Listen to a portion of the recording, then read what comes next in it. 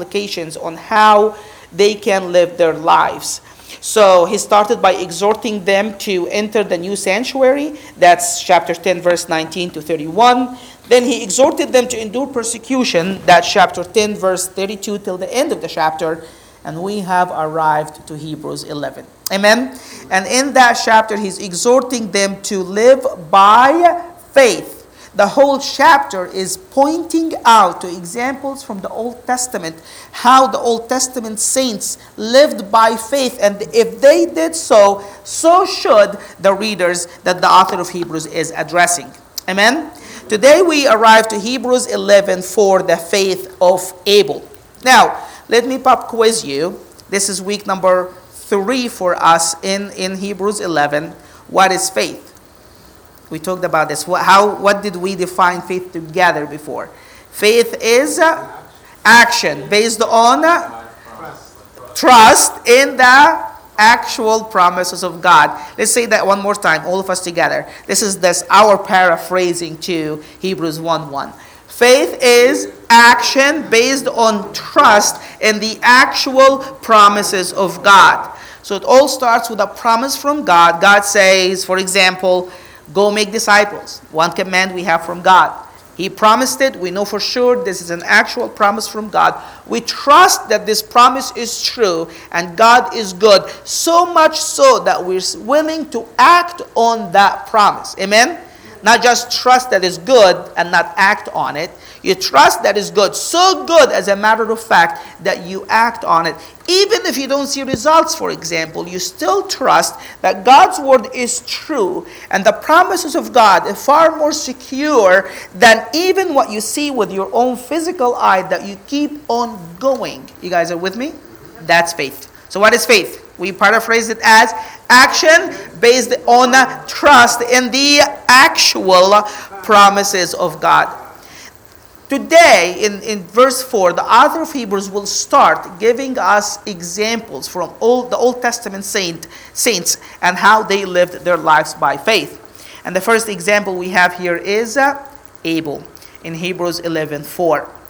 The background of Hebrews 11:4 we actually see in Genesis 4:2-5. Just a couple of verses. We're going to read it so we know exactly what the author of Hebrews is referring to in Hebrews 11:4. Here's what it says in Genesis 4:2-5.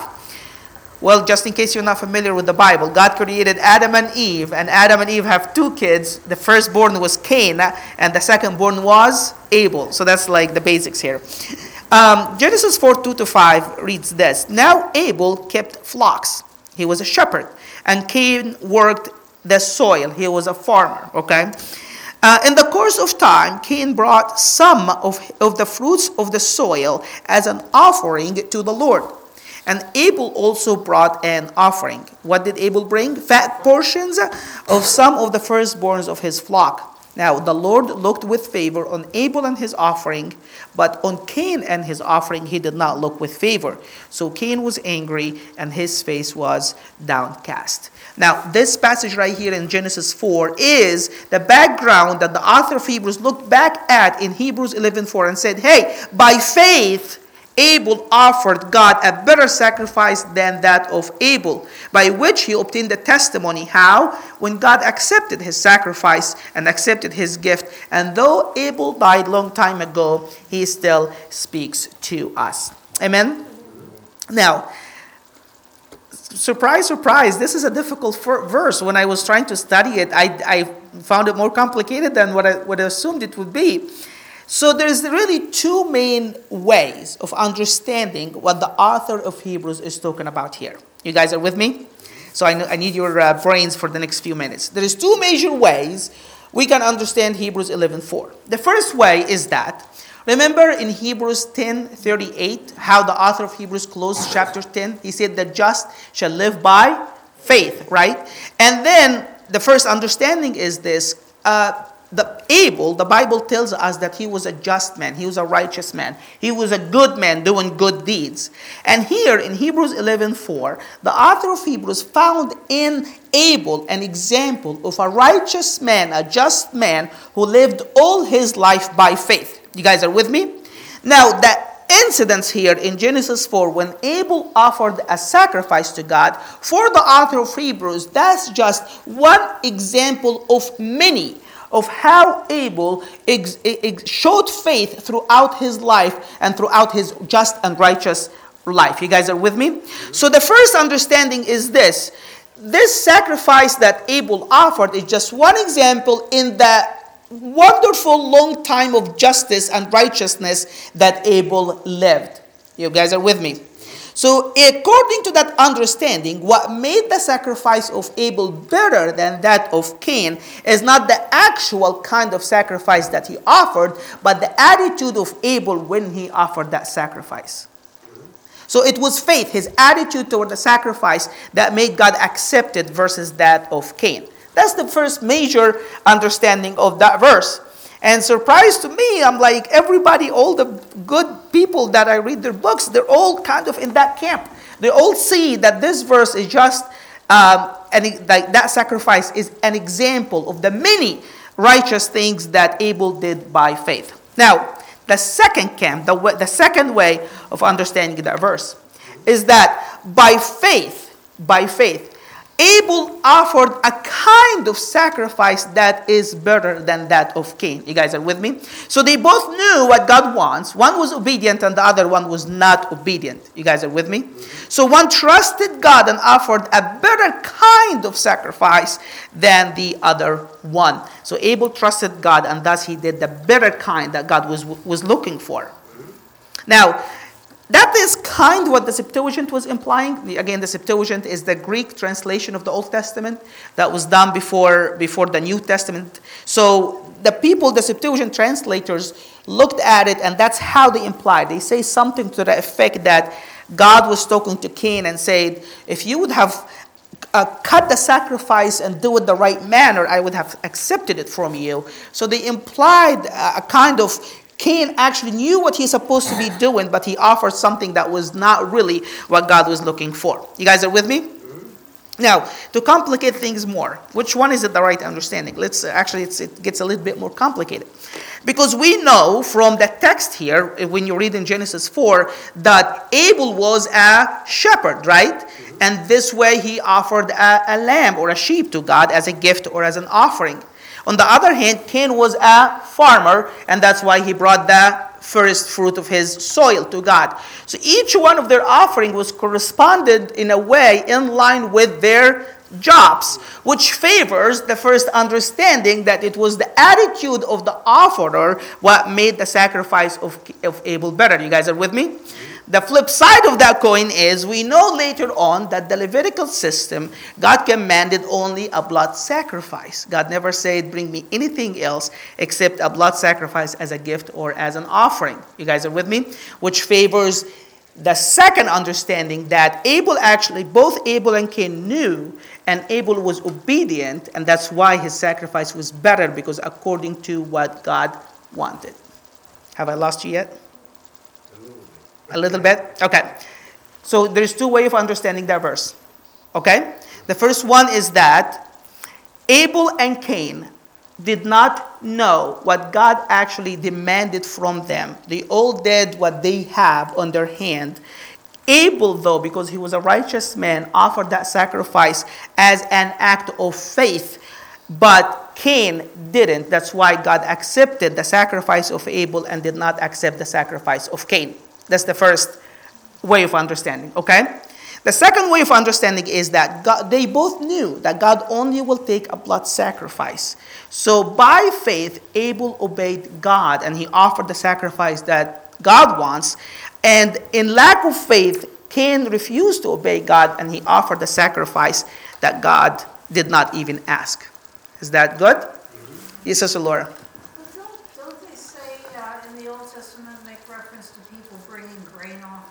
Right.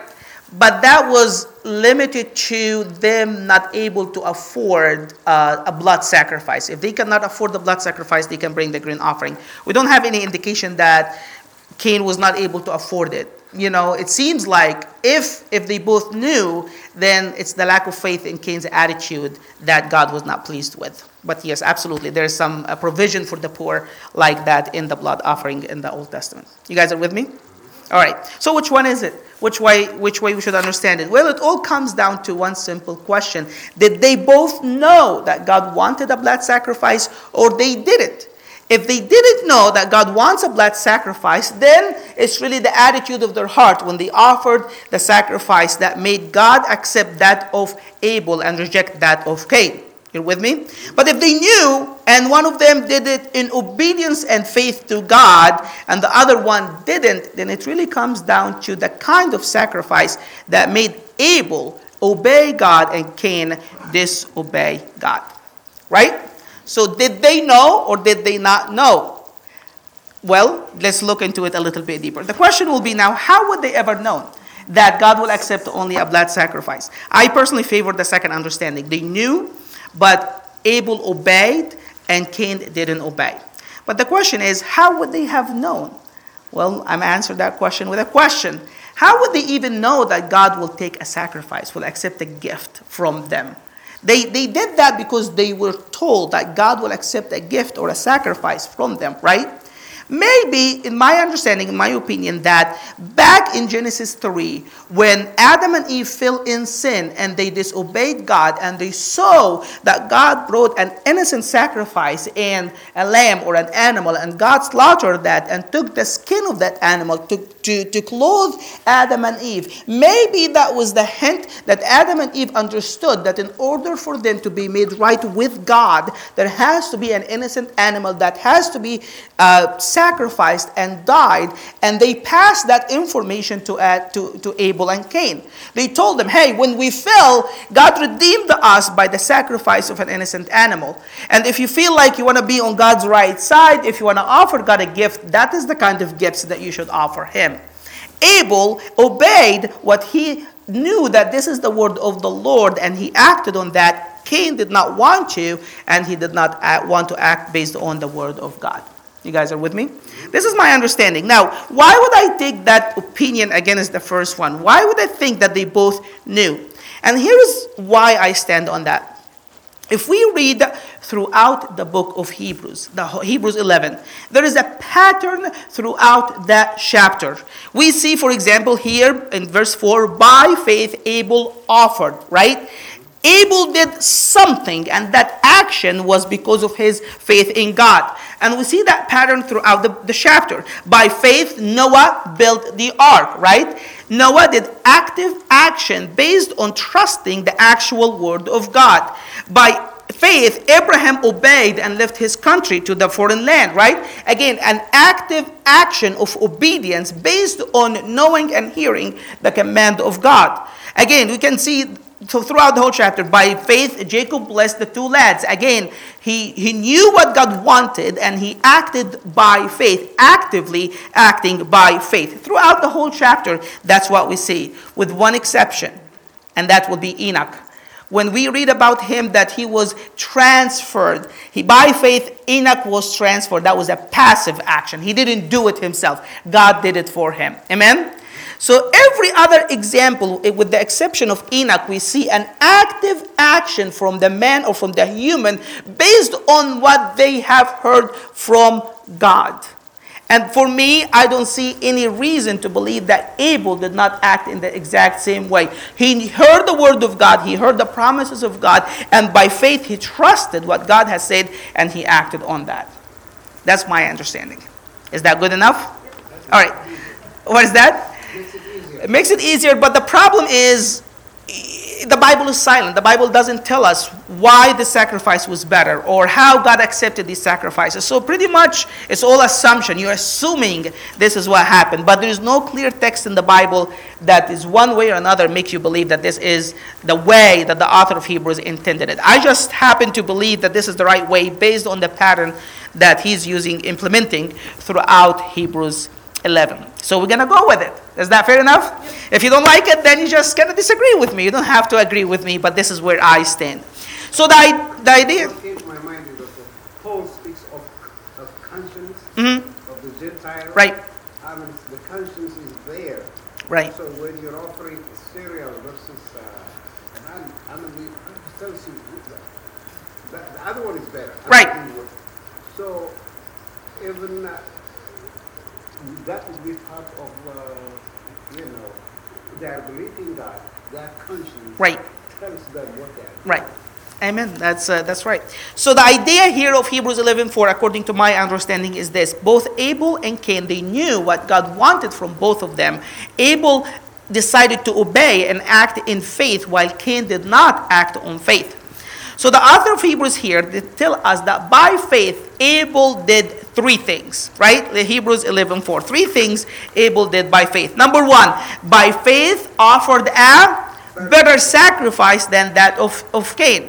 Number two, through which, we're going to talk about that, is through that faith, through his faith, he obtained the testimony that he was righteous, God testifying about his gifts. That's the second thing he did by faith. He obtained that testimony. And number three, by faith, though he died, he still speaks. So the author of Hebrews here has given us threefold by faith things that Abel has done. Number one, by faith, he offered a better sacrifice.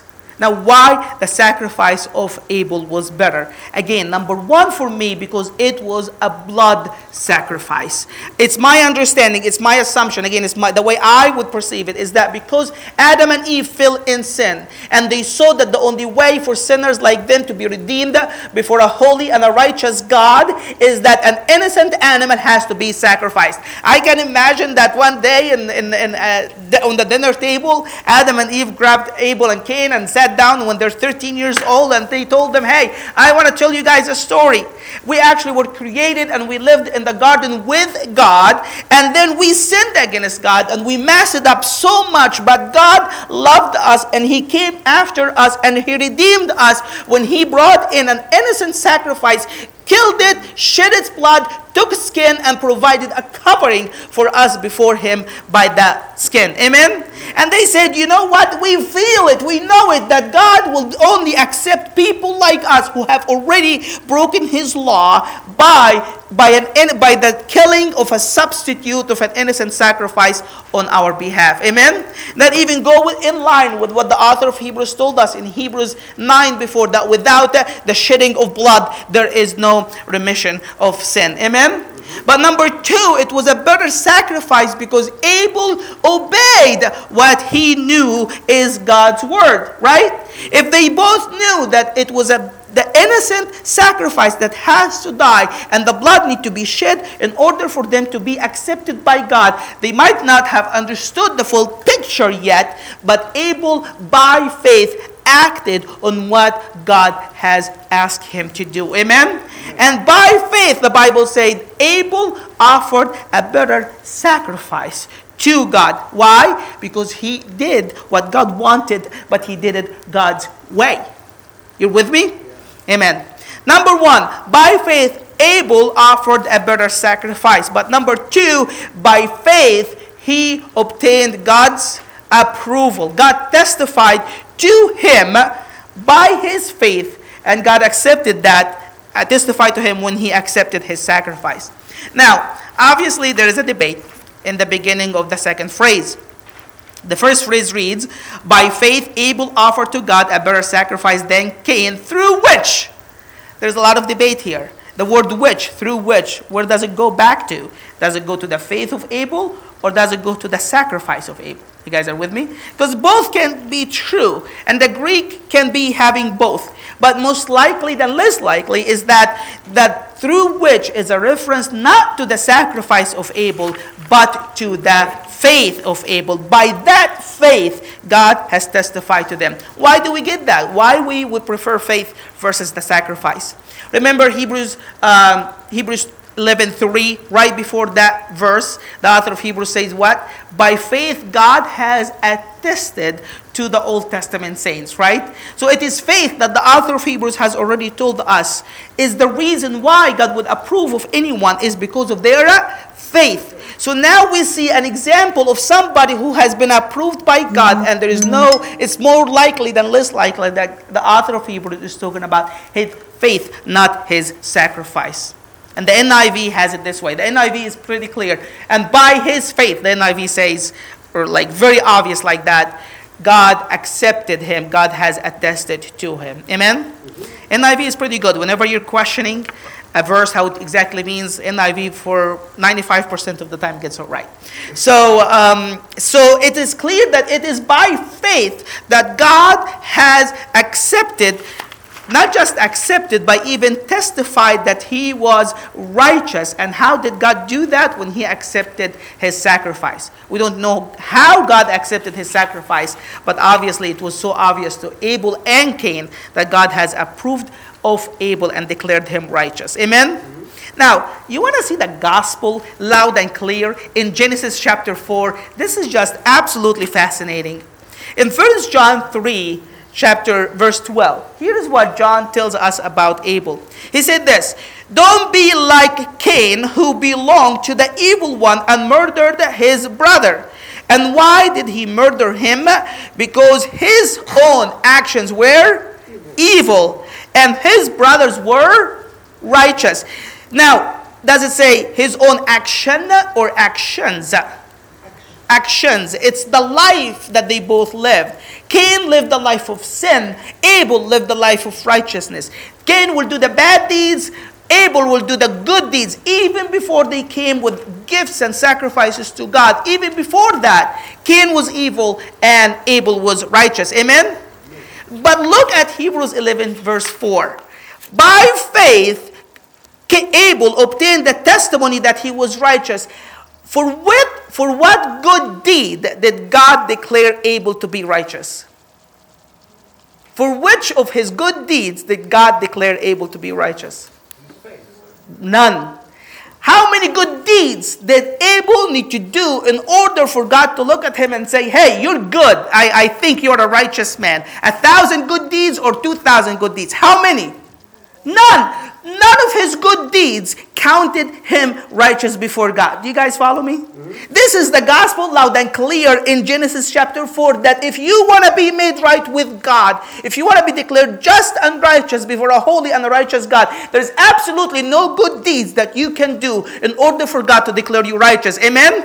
The only way for you to be declared righteous before God is through your faith. When you obey what God has done, when you obey what God has said, and you obey Him, that is the only way by which you can be declared righteous before the eyes of a holy and a righteous God. Amen? Isn't that like the whole New Testament theology, really? That sinners like you and me can be declared righteous before a holy God, not by the deeds and the works of the law, but by faith in the living, in the crucified and resurrected Christ. Amen?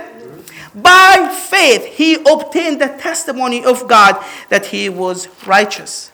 It's his faith that acquitted him from every wrongdoing before a holy and a righteous God. Amen? So 2 things so far by faith Abel did. Number 1, by faith he offered a better sacrifice. Number 2, by faith God declared him just, righteous, acquitted from every sin he could have ever done. Amen? But number 3, by faith, even though he died, he does what? He still speaks. Speaks to who? To you and me. He speaks to us. And he's still in us. What is the message you think that the faith of Abel is declaring to you and me?